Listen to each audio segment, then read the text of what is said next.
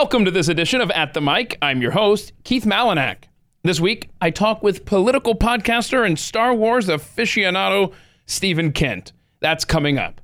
First, let me tell you about the featured coffee being offered by American Pride Roasters this month. When you do the common things, it's a quote, when you do the common things in life in an uncommon way, you will command the attention of the world. That famous quote, it's from George Washington Carver. It can explain his incredible life and also the way things are done over at aprcoffee.com. George Washington Carver, he's famous for having come up with more than 300 uses for the peanut. In the Carver blend at aprcoffee.com, it's one of the favorites at my house. I personally love all things peanut butter, and having it blended with the full city roasted South American beans, creating that subtle yet tasty blend is perfection. Please try it if you haven't already. Try anything over at aprcoffee.com, and at checkout, when you use the offer code ATM, they're going to send you a free bag of the Reagan blend when you buy a minimum of 2 pounds of coffee over there. Start your delicious coffee journey today. Get to aprcoffee.com.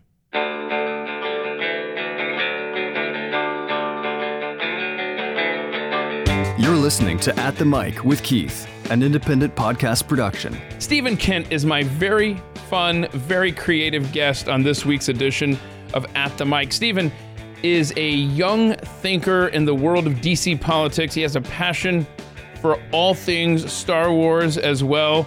The two do join forces in his world. He and I talked about that and so much more during this week's conversation. Thanks for making time. I appreciate it, Stephen. Keith, it's nice to be with you. It has been like 2 years, I think, since I was in Dallas visiting the Blaze. It's been a while. I hope you're doing okay. I'm doing all right. A lot has changed in our world since you visited Dallas. And my goodness, what a weird reality we live in now.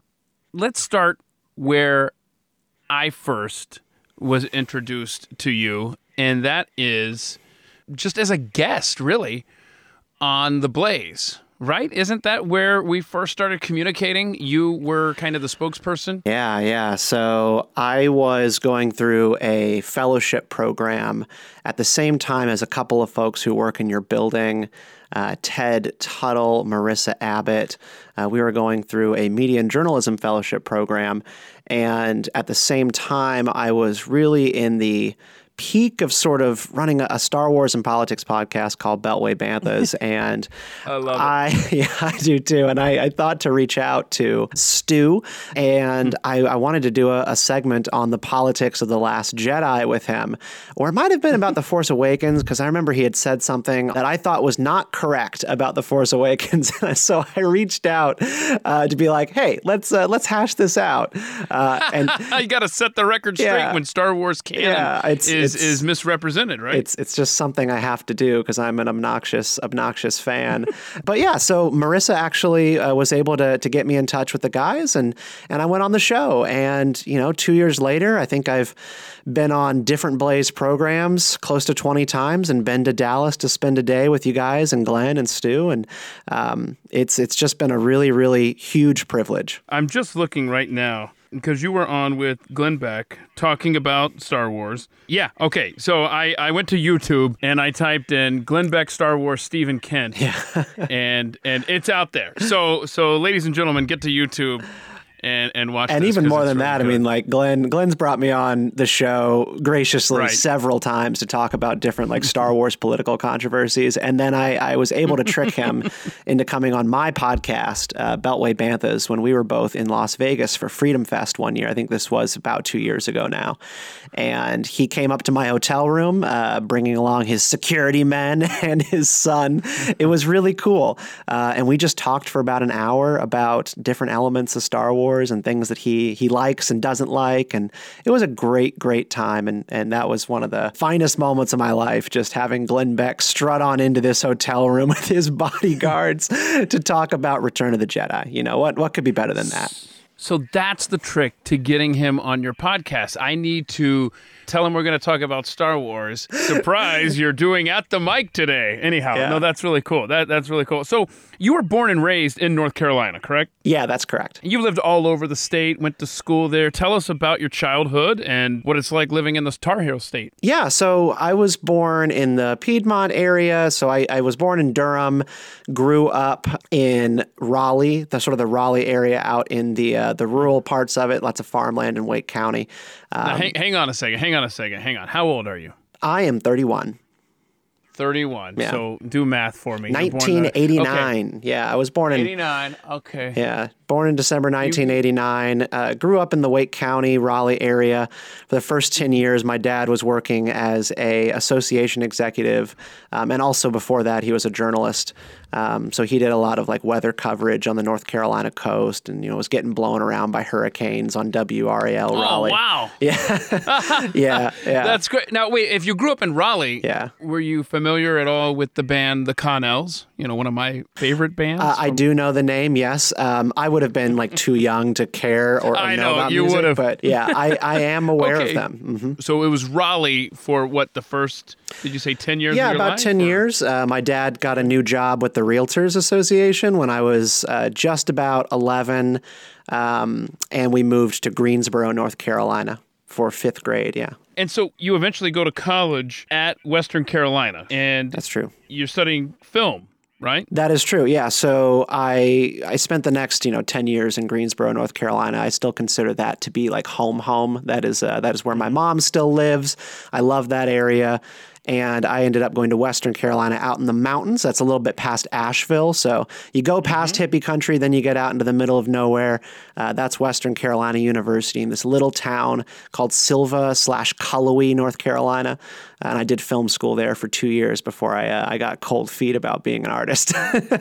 That's what I wanted to ask you. So what did you plan on doing for a career? And then what made you change to political science? And you also changed schools at the same time. Yeah, so I wanted to write scripts, do stories. I wanted to be in the movie biz. I don't remember exactly when sort of that moment was, but I just remember when I was in my teens, I was super pissed off about Michael Moore having a monopoly on sort of like really good political documentaries and driving the pop culture during the George W. Bush years. I was pretty like hardline conservative Republican in my youth, and I wanted to be a documentary political filmmaker.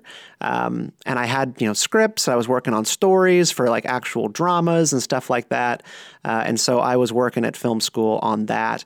I did about 2 years at Western Carolina before, I don't know, I just got scared of being in the film business and struggling. I just didn't see an immediate path to success. And that made me a little bit freaked out. I knew I loved politics. I knew I loved government.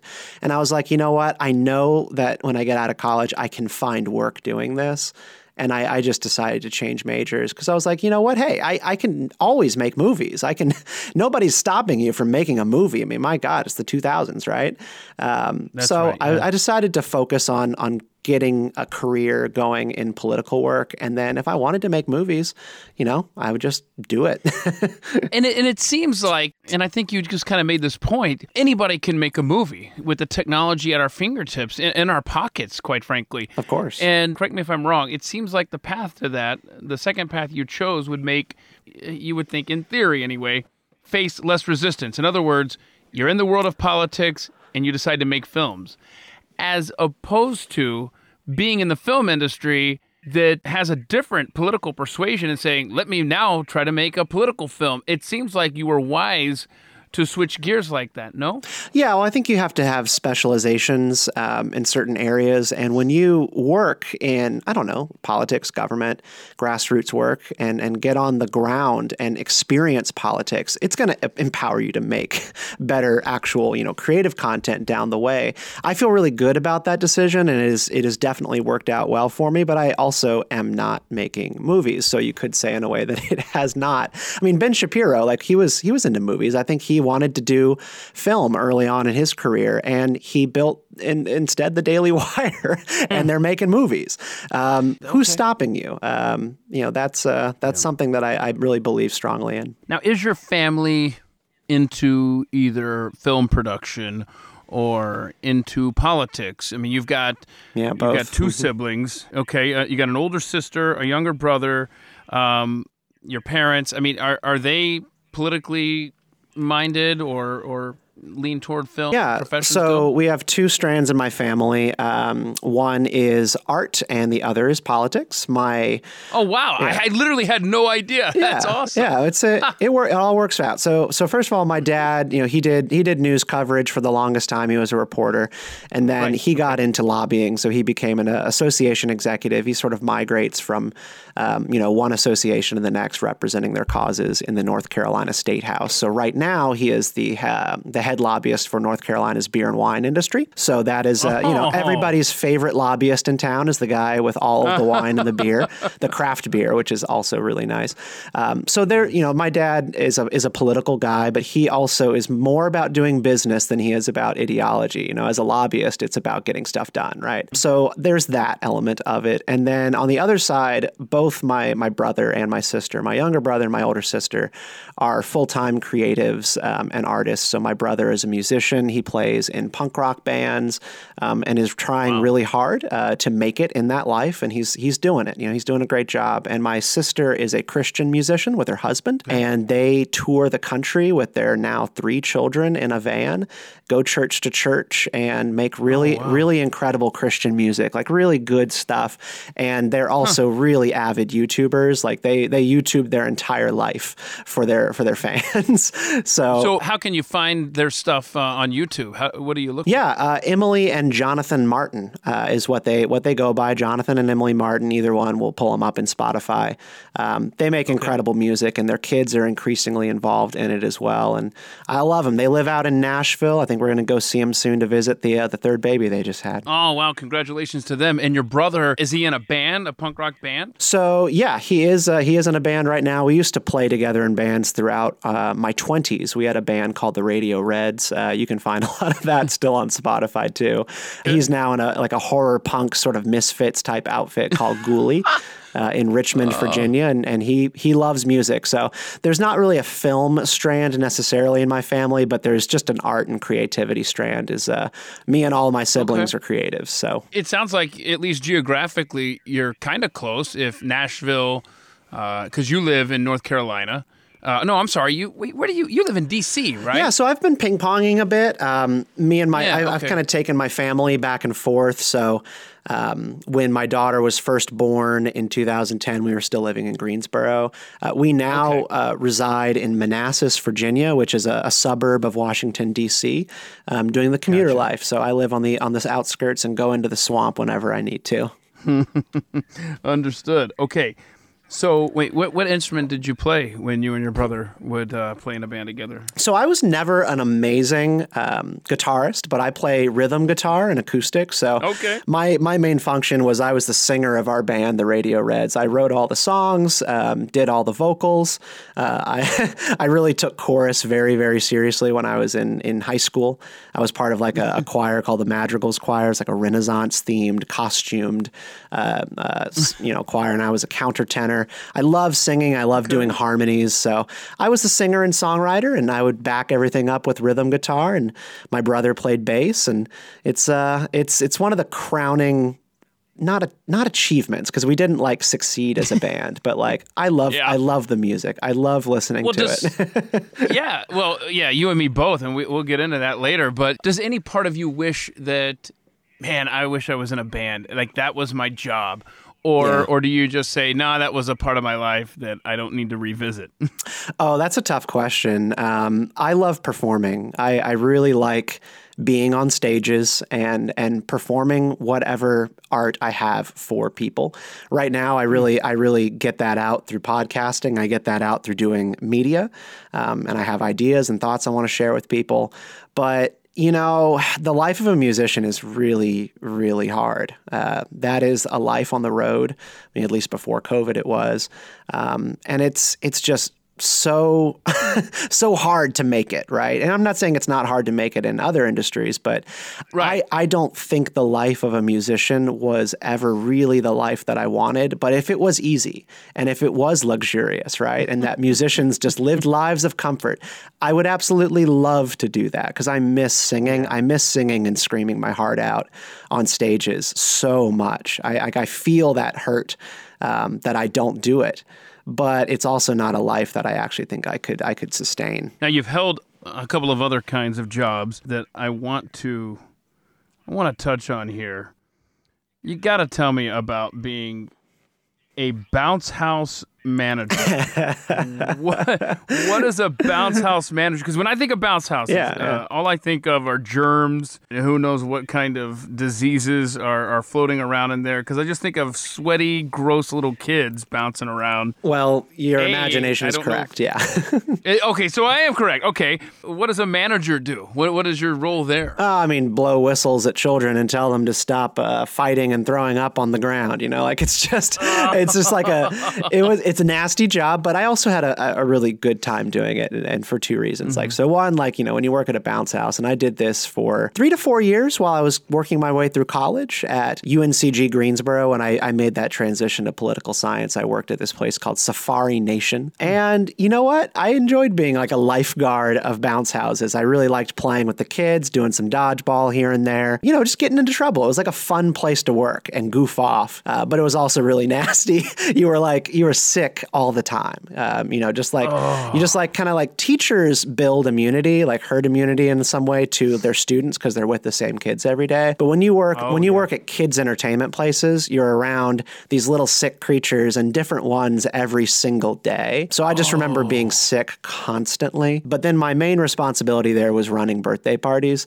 And that was where I learned just how much of a control freak I am, because I actually really loved orchestrating birthday parties and just like finishing them from beginning to end. And I liked that feeling of taking it off really stressed out parents' hands and managing how a party would go. So it was just little areas where you learn things about yourself that follow you for the rest of your life. Tell us about being the Hilton Hotels culture manager. What's a culture manager? So Hilton Hotels, and this is what I did after I finished school. So I wrapped up Safari Nation, wrapped up UNCG Greensboro, and then I moved to Raleigh to start trying to find political work. And so, obviously in North Carolina, Raleigh is where the action is at. So I got down there. I couldn't find anything immediately. So I took up an opportunity that my mom presented to me through a friend to go work for Hilton Hotels. And I went to the Hilton North Raleigh Midtown, and they had just rolled out this culture initiative. It's like when you have company cultures, right? Like some companies just have like principles and sort of ideas and rules. Hilton sort of had what would you call it? Like an ethos, sort of like this culture brand called Blue Energy. If you were following the ideals and principles of Hilton Hotels, you were part of Blue Energy. And it was very cheesy, but they were also very invested in making it successful. So they appointed at every hotel sort of an ambassador for the culture initiative. And I ended up finding myself in that role after working in every other department and not liking any of them. I ended up as the Blue Culture Manager. Basically, I was sort of the guy who would work to make sure that Hilton corporate's values were being reflected in the hotel. And it was actually a lot of fun. It was all about, empowering different departments to do their own thing, to add value to customers. There was this idea, it was called Make It Right. And so it was basically when you go to the front desk and you've got a problem with your room, what do customers hate? What do you hate more than anything? It's when then they're like, let me call somebody and let me see what they can do, right? Let me get my manager on the line. Mm-hmm. And that really makes people mad and they get more flustered. Mm-hmm. And so Make It Right was this entire culture initiative from Hilton, which was, it is your responsibility. You are the first responder. If a guest comes to you with a problem, you fix it.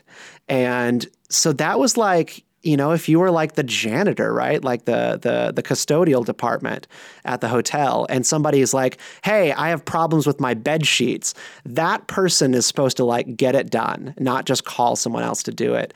And sometimes that was, like a waiter at the restaurant giving out a $100 voucher to somebody because their meal was wrong. Wow. Right. And so we were like, do it. Like, if you think that that's what's right to solve this situation, then do it. And if you overdo it, we'll talk about maybe if you overdid it. But like, wow. The main priority was teaching people to solve problems on their own. And that actually, it was actually really cool. And I think I learned a lot about that from like a conservative perspective, like bottom up kind of approaches to problem solving. So under this program, I go to the front desk and I say, my thermostat is not working in my room. Right. You're not going to get on the elevator with me from behind the front desk, go up to the 10th floor and work on it, right? You're not going to send maintenance? I mean, I don't know if that's an extreme example, but it just... Well, so when you're at a hotel, it's experiential, right? Like, you don't have the technical expertise to fix that person's thermostat and fix the air conditioning in their room. But there are two things that you can do, and I'm so delighted to be talking about this because it's been years. But like, you can do one of two things, or both. You can call the utilities people and get them to come up there and fix it. You can move them to another room. You could just go ahead and get them into a better room, and you could upgrade them. Or, and this is what I would suggest to somebody if you don't have the technical expertise to solve the problem, say, hey, how about we treat you to lunch or dinner or whatever right now over in the restaurant? Let's get you a drink and let's get you a burger. And while you're over there, like, I will deal with this. And so it's more about like giving them something else. I got you. Yeah, like you create a better experience, and then you get somebody to solve the problem. But don't make that person stand there and wait for you to like call help. Right. Give them something else. Okay, is this a program that is still their policy? Yeah, I've probably been out for, I don't know, like close to 8 years, but I imagine if you like have a problem at a Hilton hotel and you go to the front desk and you're like, I want you to quote, make this right. They might know what you're talking about. So I hope they still have it, because I thought it was really successful. That's great. That's great. So you're married. Your wife is Melanie. You've been married for 10 years now. Yes. Y'all have a daughter, Sylvie, correct? We do, yeah. And why don't you tell us about the moment you had to tell your dad that Melanie was with child? So this was a little bit after I moved back from Western Carolina University to my home base of Greensboro, North Carolina, to finish my political science education. So Melanie and I were dating at that time. We'd been together for about 1.5 years, and we had known each other throughout all of high school. Melanie followed me up to Western Carolina to live with me up there, and we went back to Greensboro. She very much did not want to go back. That was sort of a thing that was a huge problem in our dating relationship, because she just didn't want to go back home. She liked being away. But I changed my major and went back to Greensboro. I guess longer story short, she got pregnant during that time. And it was also the time period where my dad, right after the housing crash, so it was 2008, going into 2009, the housing market was in shambles, and he was working for that time at the Realtors Association. He got canned. He lost his job as a head of the ORS Association, and his second wife left him at the same time. It all just kind of came crashing down in a really ugly way. And my dad, this man who, had always kept a roof over my head, done so many things for me, always, and this is just sort of give you a picture of things. We kind of always had at least a 2 or 3 story home, right? a nice big home with plenty of amenities and perks. Sure. My dad all of a sudden had nothing. Pretty much lost a lot in that second divorce, and was living in this really crummy neighborhood in a really crummy apartment. And I went to go move in with him because I just wanted to be with him. I was afraid of him being alone. You just don't know what some people will do, right, when they kind of hit bottom. So I moved in with him, and then I got my girlfriend pregnant. And I just remember going to him with all of these things that are going on with him, like all the things that are not right in his life, and putting this in front of him.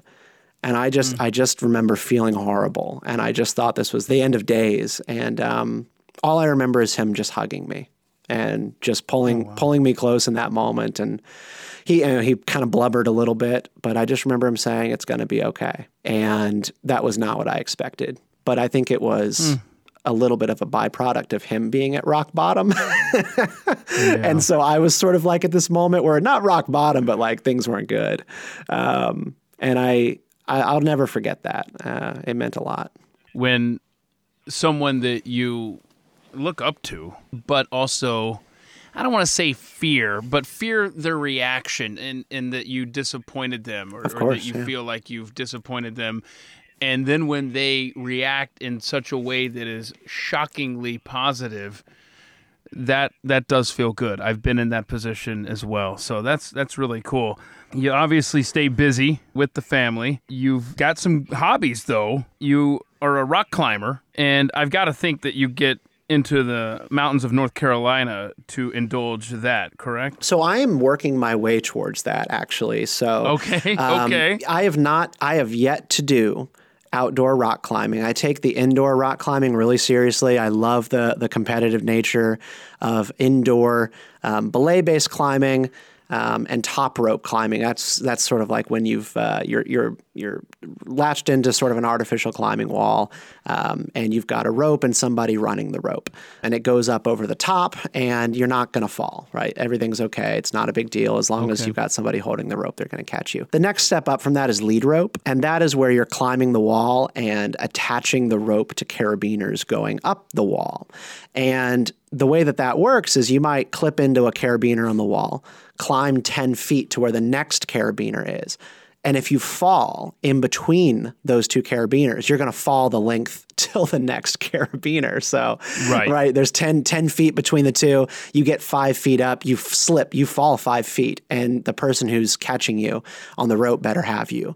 I am working my way up to that right now and trying to muster up the courage to hit the outdoor rock climbing world. But I'm a little reticent. I like the safety of climbing indoors.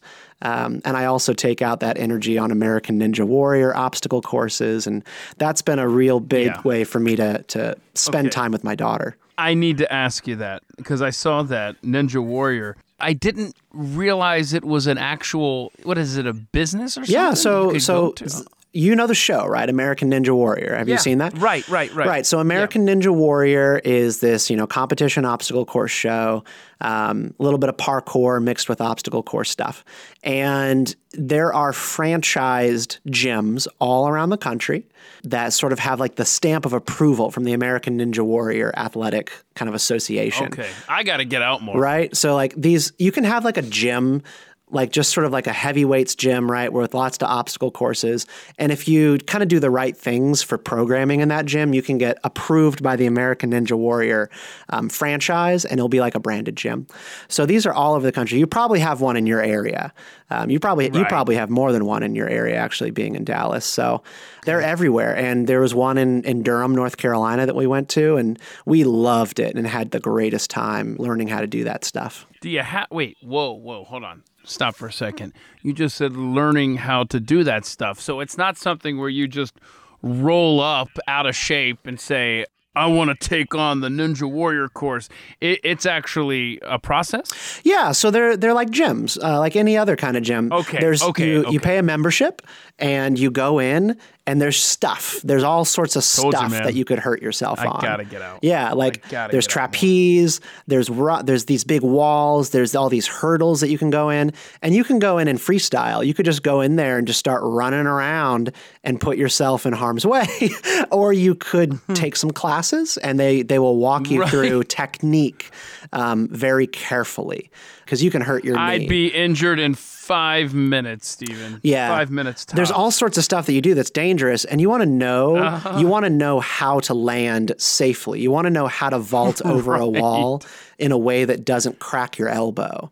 And I did hurt my shoulder by vaulting over a wall with improper form. I really I put my arm on it wrong, and instead of letting my arm be loose and bending my elbow, I kind of had like a stiff arm, and it threw my shoulder out. That's the reason you take the classes and kind of do the training so that like you learn form and then you are less likely to hurt yourself. I could be the most prepared person in the building. I'll find a way to injure myself. Besides, you're telling me this as a 31-year-old man. I'm in my mid-40s. I know what would happen to me. And with a track record, by the way, that is very suspect. You know, at the end of a ninja competition, when you run up the straight wall to tap the buzzer at the end, all ninja gyms have those in them. And you do not know like anxiety until you have tried to run up that wall and you're actually at the top. And you have to make the reach. And you're like, holy crap, if I do not grab the ledge here, I'm tumbling like 15 feet. No. Horrifying, but you gotta do it. Gotta do it. Okay. So we'll talk about your hobby, Star Wars. Your obsession, Star Wars. But I love the name of your dog, Kylo. Yeah. What a great name for a dog. Have you always named your pets after Star Wars characters? No, I have not. This is the first time I've done that. I just remember one of the first things I said when I left The Force Awakens, Episode 7 in 2015. I leaned over to my brother. I was like, Kylo would make a great dog name. and then a couple years later, I got that dog. And there you go. That's perfect. Yeah. How did you get into Star Wars then to begin with? I think just like the same as any kid, in the 90s. Okay. So in the 90s, that was sort of the drought of Star Wars. There was the gap between 1983 and 1999 where there were no Star Wars movies. But they sort of had a big, resurgence in about 1996 when the special editions were re-released in theaters. And I saw it then. And I just remember loving it, playing with the toys more than anything with my brother. And that love was there, but my love was really taken to the next level during the prequels. I absolutely loved the Star Wars prequels, and really? I did. And my highest and favorite memory as a Star Wars fan is the opening night of Revenge of the Sith, Episode 3. At that time, I was in high school. And me and my buddies were like the total dorks of our school, like the real nerds. We had customized Jedi robes, we had lightsabers, and we went to the midnight show opening, stood in line for 8 hours. And we were just those people in line for that movie, lightsaber fighting with people we've never met before, and being complete dweebs. Okay, so hold on a second. Let's stop for just a moment here, because that's why I was surprised, because I know that you're such a huge Star Wars fan. And so when you told me that you're 31, you said you were born, 1989, I was thinking, okay, so because he didn't grow up, in that era, I've just never heard anyone utter the phrase, quote, I just really loved the prequels. Yeah. End quote. So, I mean, cool. I'm glad that had such an impression on you. I wonder, does your wife, Melanie, who you've known forever, is she as big into this as you, or does she just tolerate your Star Wars obsession? Somewhere in the middle. She's not it. She's not into it. I would say like her Star Wars fandom is very focused on just loving Han Solo and then loving how much fun my daughter and I have with it. She enjoys watching the movies with us, but it's definitely not something that we share per se. Are you a fan of The Mandalorian? Oh, it's fantastic. It's one of those pieces of evidence, whereas Disney has messed up quite a few things since they took over Star Wars, but Mandalorian is one of those pieces of evidence that they can do very good work. It's just sort of unclear why they don't always do good work. I agree. That is a series that my family and I are really enjoying, and we look forward to seeing the other shows that come out of that as well. So that's definitely revitalized the franchise. I think we can all agree on that. No doubt. And there's so much in The Mandalorian that if you grew up in the 90s like I did when Star Wars was in that drought, most of the Star Wars universe was governed by books at that time. It was called the Expanded Universe. And it was just authors just churning out Star Wars books with sort of like a soft seal of approval from Star Wars and Lucasfilm. But none of it was like canon. Like none of it was was actually official, but most people all read these Star Wars books and considered them to be kind of their version of the canon. And there's so much of The Mandalorian that is chock full of material from that world of Star Wars. The Dark Troopers is a good example that show up towards the end of season 2, these big black stormtroopers. Those are from that era, video games and books. And I just think The Mandalorian is just a very special piece of Star Wars canon that, it unites Star Wars fandom more than anything these days. And we will get into all of your social media handles and places that folks can find you online, but I do want to take the moment to tell everybody about the Beltway Banthas podcast. You have fun over there, right? Sure do. Beltway Banthas is my Star Wars and Politics podcast. Started it in 2016 during the presidential race at that time. And it is about looking at our political viewpoints and world through the lens of Star Wars, and then also breaking down the details of life in the Star Wars universe. So like if you're curious about how the Senate works in the prequels, if you're curious about how is it that like Star Wars has governors that govern each part of the galaxy during the reign of the Empire, I love it. Right? Like we also kind of go over the in-world or in-universe facts of Star Wars politics, which is super important. Like who ran the Empire after Emperor Palpatine was killed in Return of the Jedi? Both Vader and Palpatine and Tarkin were all gone. So who ran the Empire? Those are the kind of questions that we go over and we try to provide answers. And so you are, correct me if I'm wrong, like these are actual from your knowledge of the Star Wars universe, correct? Yep, absolutely. Sometimes I have to do some research, right? Like sometimes we get a request from a listener to do a certain topic and I've got to go like get read up on it. But we don't really do speculation or theories on the Beltway Banthas podcast. We only deal in what you would consider to be fact.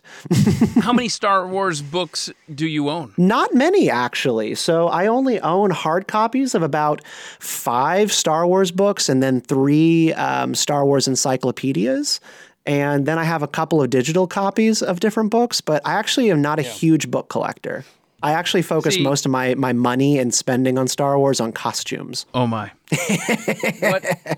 How many Star Wars themed costumes do you own, Stephen? I own 3, Keith. 3 costumes.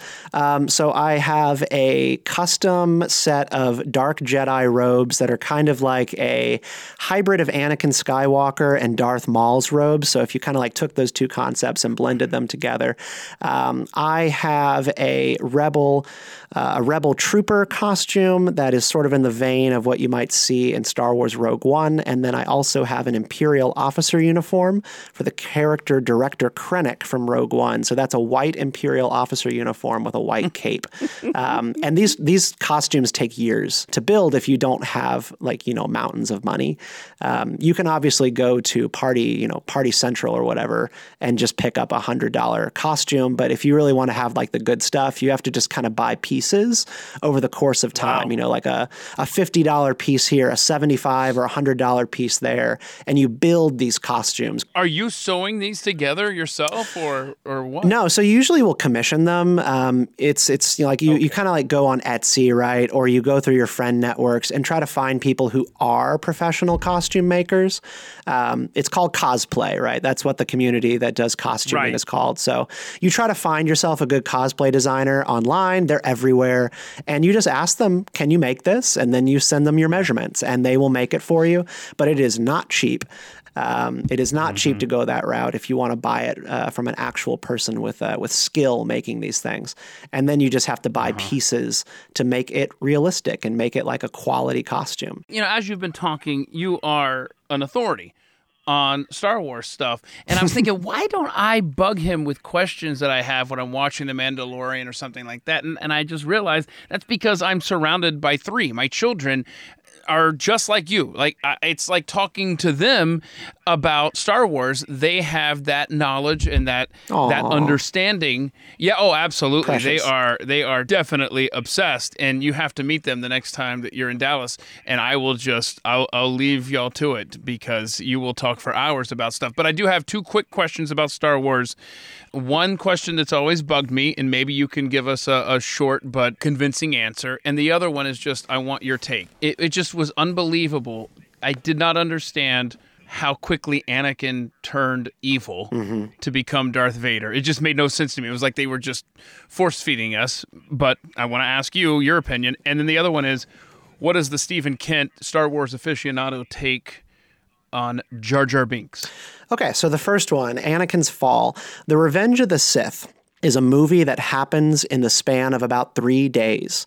That's 3 days of galactic history, and it is just the very final fall of Anakin and the Republic. That leaves open this huge gap in people's knowledge of how the heck did this happen, right? Like this was fast for people. The previous movie, Attack of the Clones, that is roughly 3 years before. Okay, so Anakin becomes a Jedi.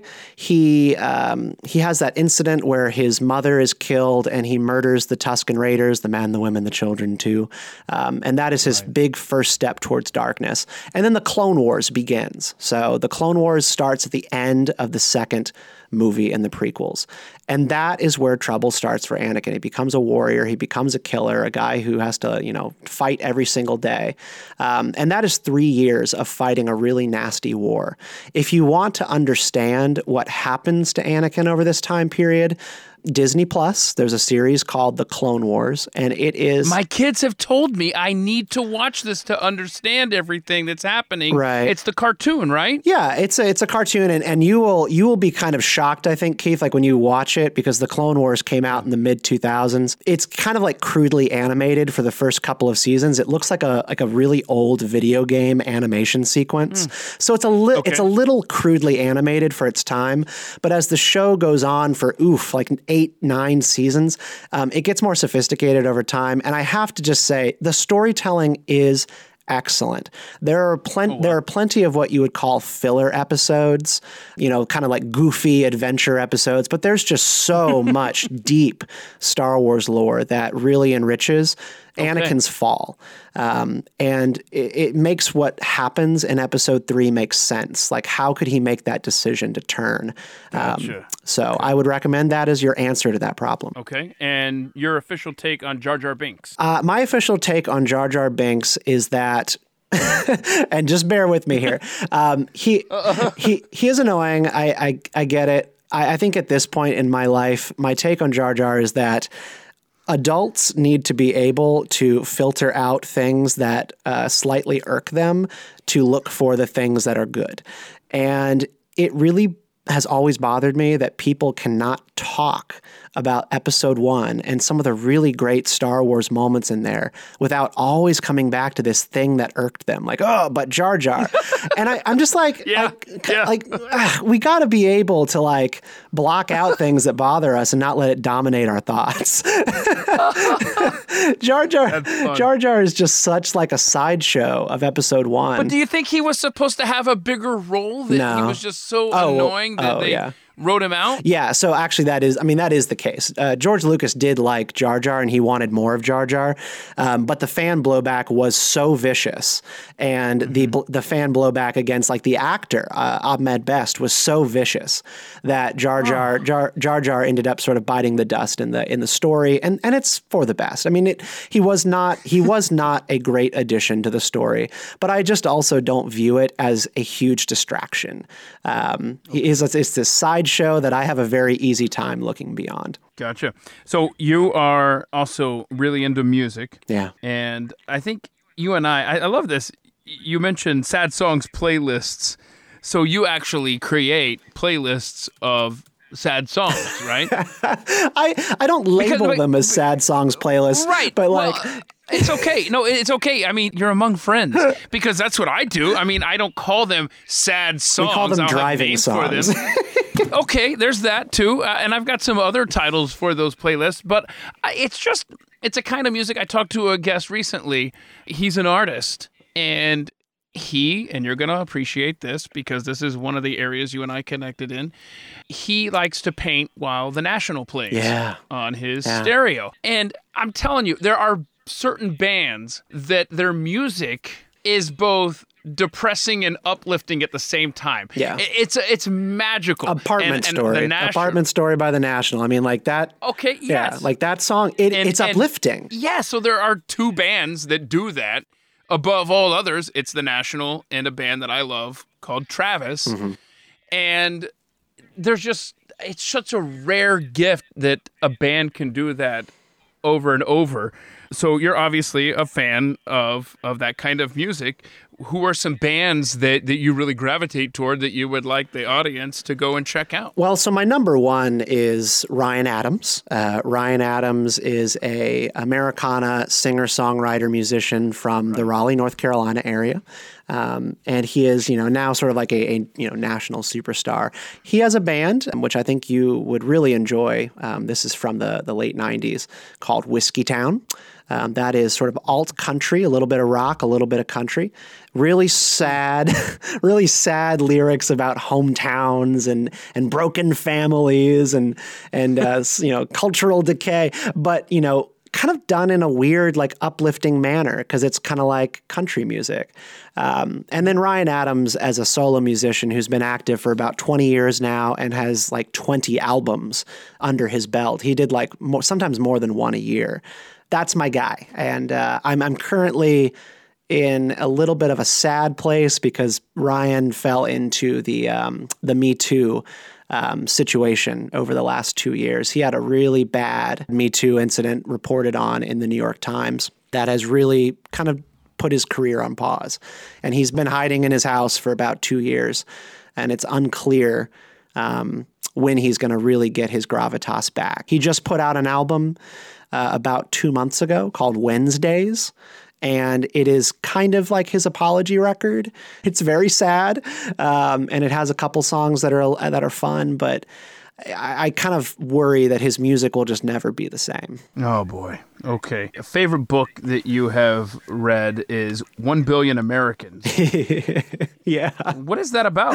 What is that about? Yeah, so your boss, Glenn, he interviewed this author, Matt Iglesias, for the Glenn Beck podcast, so I would recommend anybody go listen to that to learn more about it. So Matt Iglesias is one of the co-founders of Vox. He has since left Vox because of its, hyper sort of PC politics and not being able to engage with reality anymore to run a Substack newsletter called Slow Boring.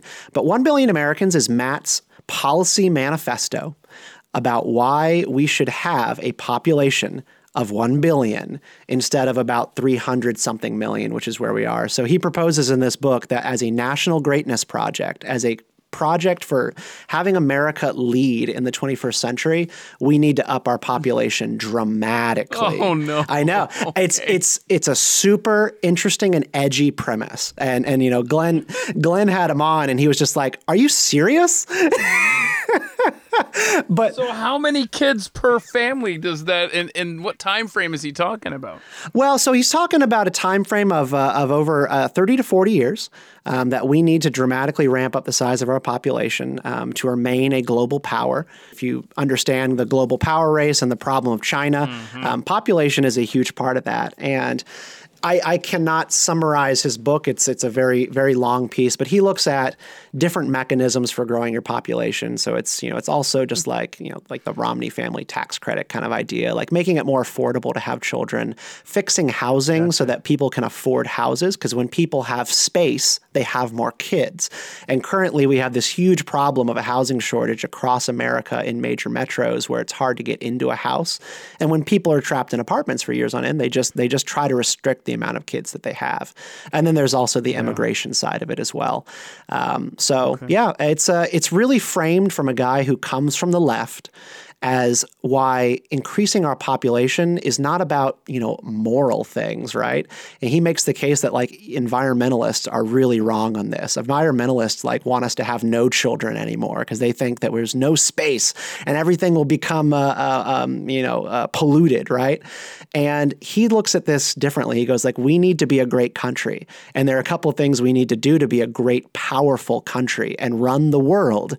And that's going to be increasing our size. Wow, I got to check that book out.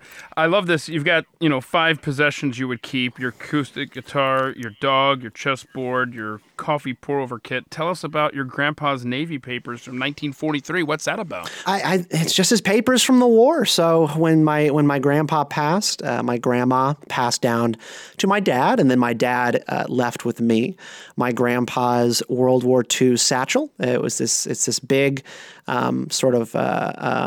it looks like a potato sack, honestly, like duffel that the Navy gave him to go aboard his ship on the Pacific. He was a lieutenant naval captain, or a lieutenant Navy, and he served there for 2 years. And when he came home, he had all of his stuff. And so I've got his letters, his papers, the registration for the ship that he was on, and a couple of his diary entries where he mostly just wrote about his fear of submarines. I heard from Grandpa for years, and Grandma would talk sometimes about his nightmares. And I think something that just sort of scarred him for the rest of his life was the fear of submarine attack. And that was just some sort of a night terror that he was just never able to shake. I have those things, and I cherish them. Cherish them greatly. I also have his jacket and his lieutenant's cap. Oh, very cool. That is awesome. So Clay Aiken was your school's drama teacher in Raleigh. Was this before American Idol? After? Where does this fall on the spectrum of so time? Clay Aiken, known as the American Idol runner. No, he won. Yeah, he won. It was Rubin who was the runner-up. And then he was later a Democratic candidate for Congress. He lost. Right. Yeah. So he's in Democratic politics a lot right now. But Clay Aiken is from Raleigh, and he was a drama coach and a voice teacher. And I cannot for the life of me remember, Keith, where I did this play. I don't remember if it was a school function or like a community sort of center deal, like a community theater thing. But Clay Aiken was the director of my play for the greatest Christmas pageant ever when I was roughly 8 or 9 years old. And he was also a voice instructor for my sister throughout most of the 90s. He taught voice, and he taught my older sister Emily, who is now a professional touring musician. So. How cool was that? Yeah, really, really cool stuff. I've got a picture from the play where the whole cast got together, and Clay is just such a dork, like acne all over his face, these big, big glasses, and his hair slicked back. He just was like this greasy nerd. And then by the time he was on American Idol, I guess he had like come out of the closet and become fabulous. Yeah. Okay. Very interesting. Yeah, he's lived an interesting life already as well. Steve Irwin, what a great answer when I ask the question, who in history would you like to meet? A lot of people go with Winston Churchill or think really far back. But Steve Irwin, the crocodile hunter, why did you choose him? Well, just my daughter, that's her hero. My daughter adores Steve. She's got like a cardboard cutout of him in her room, for Pete's sake. My daughter like wears khakis every single day and a khaki button down in honor of Steve. She loves the Irwin family, and I loved him growing up, and I absolutely loved the crocodile hunter. Sure. And my original want in my life was to be a zookeeper, when I was a kid. And cool.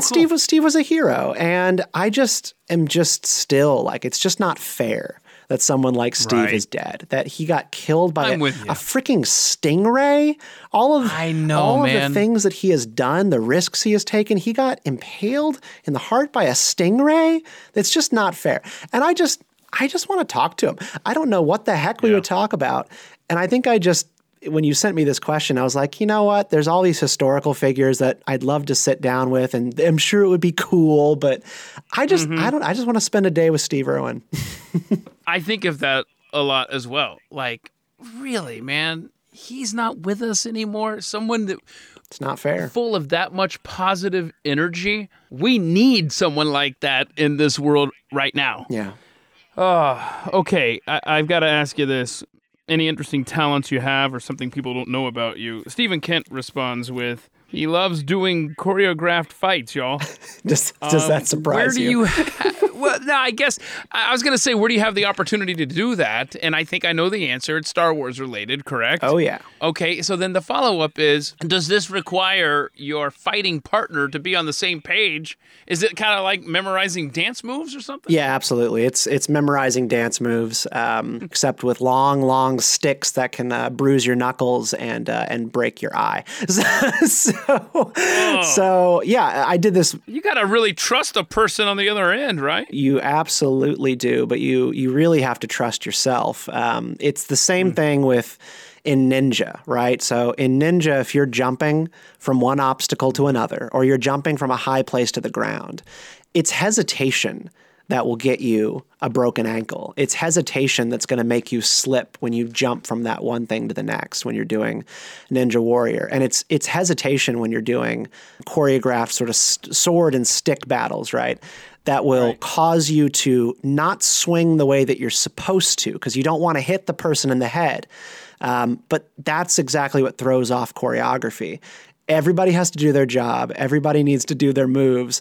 And that's how it works. And I loved doing this throughout high school. And I took it very seriously with several of my friends. We memorized a good quarter of the Obi-Wan versus Darth Maul and Qui-Gon fight. Like, we copied it move for move, as well as Anakin versus Obi-Wan from Episode 3. We got through about half of that battle. And it came to a screeching halt when I dislocated my knee doing it. Yeah, I took a step. Like, I stepped backward to avoid a hit, and I shouldn't have done it. And I twisted my knee in this funny way, and it just shredded my kneecap.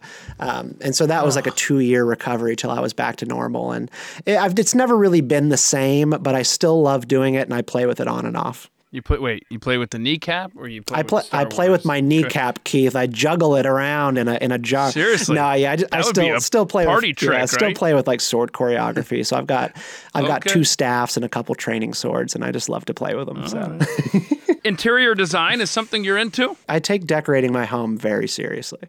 Wait a minute. I can't even begin to imagine, not that she should want to, but I can't imagine my wife allowing me to decorate a corner of the house. Literally, I hung up 3 pictures in the laundry room when we moved in here. I'm proud of you. Yeah, and that is really the only say that I have. Well, that and some things hanging in the garage. But does Melanie help you, or does she just let you take care of the interior decorating? Remember what I told you early on about what I learned about myself doing birthday parties at Safari Nation and then going into hospitality? I'm a bit of a control freak. I'm a bit of a control freak. So I have a vision, right? I see rooms, I see what could be, and my wife at this point knows that, like, I'm going to tear stuff up and spend unreasonable amounts of money until the vision is realized.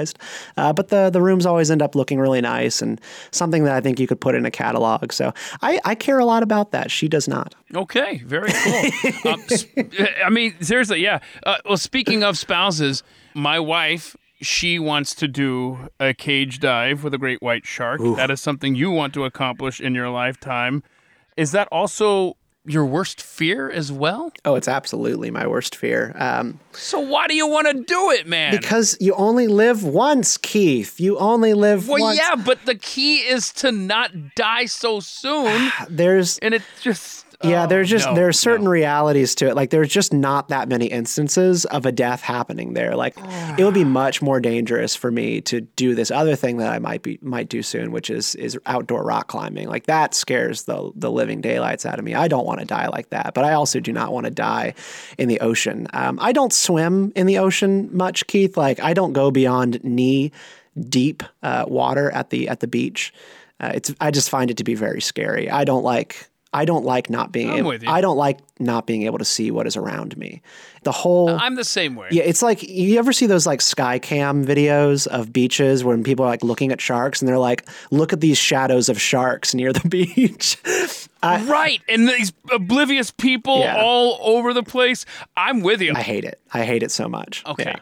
I will say, though, that part of my fear dates back to when I was in... I don't know, 7th grade. I think it was a summer between 6th and 7th grade. And I had gone to Hawaii with the family, and somebody gave me a boogie board or something like that. I just remember this styrofoam boogie board that I just, I paddled around on, and I was completely by myself. And I ended up on the other side of the jetty, right? There was nothing between me and Japan at that point, okay? Yeah. And I could not for the life of me, I was I was flailing around. I was trying to get back. If I could just get to that stupid wall, I could get back to shore.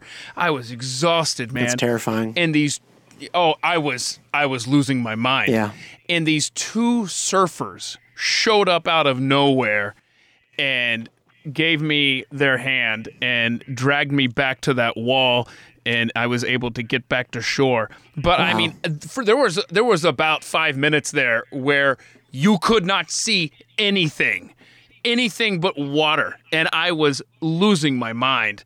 And so I think that's really where my fear started, but the internet and pictures of shark shadows has not helped. Yeah, that's legitimate, right. Keith. That's a really scary incident. I'm sorry that happened to you, but I'm glad you made it out, because that's traumatizing stuff. No, that was not fun. Okay, so Stephen Kent, you're all over the place.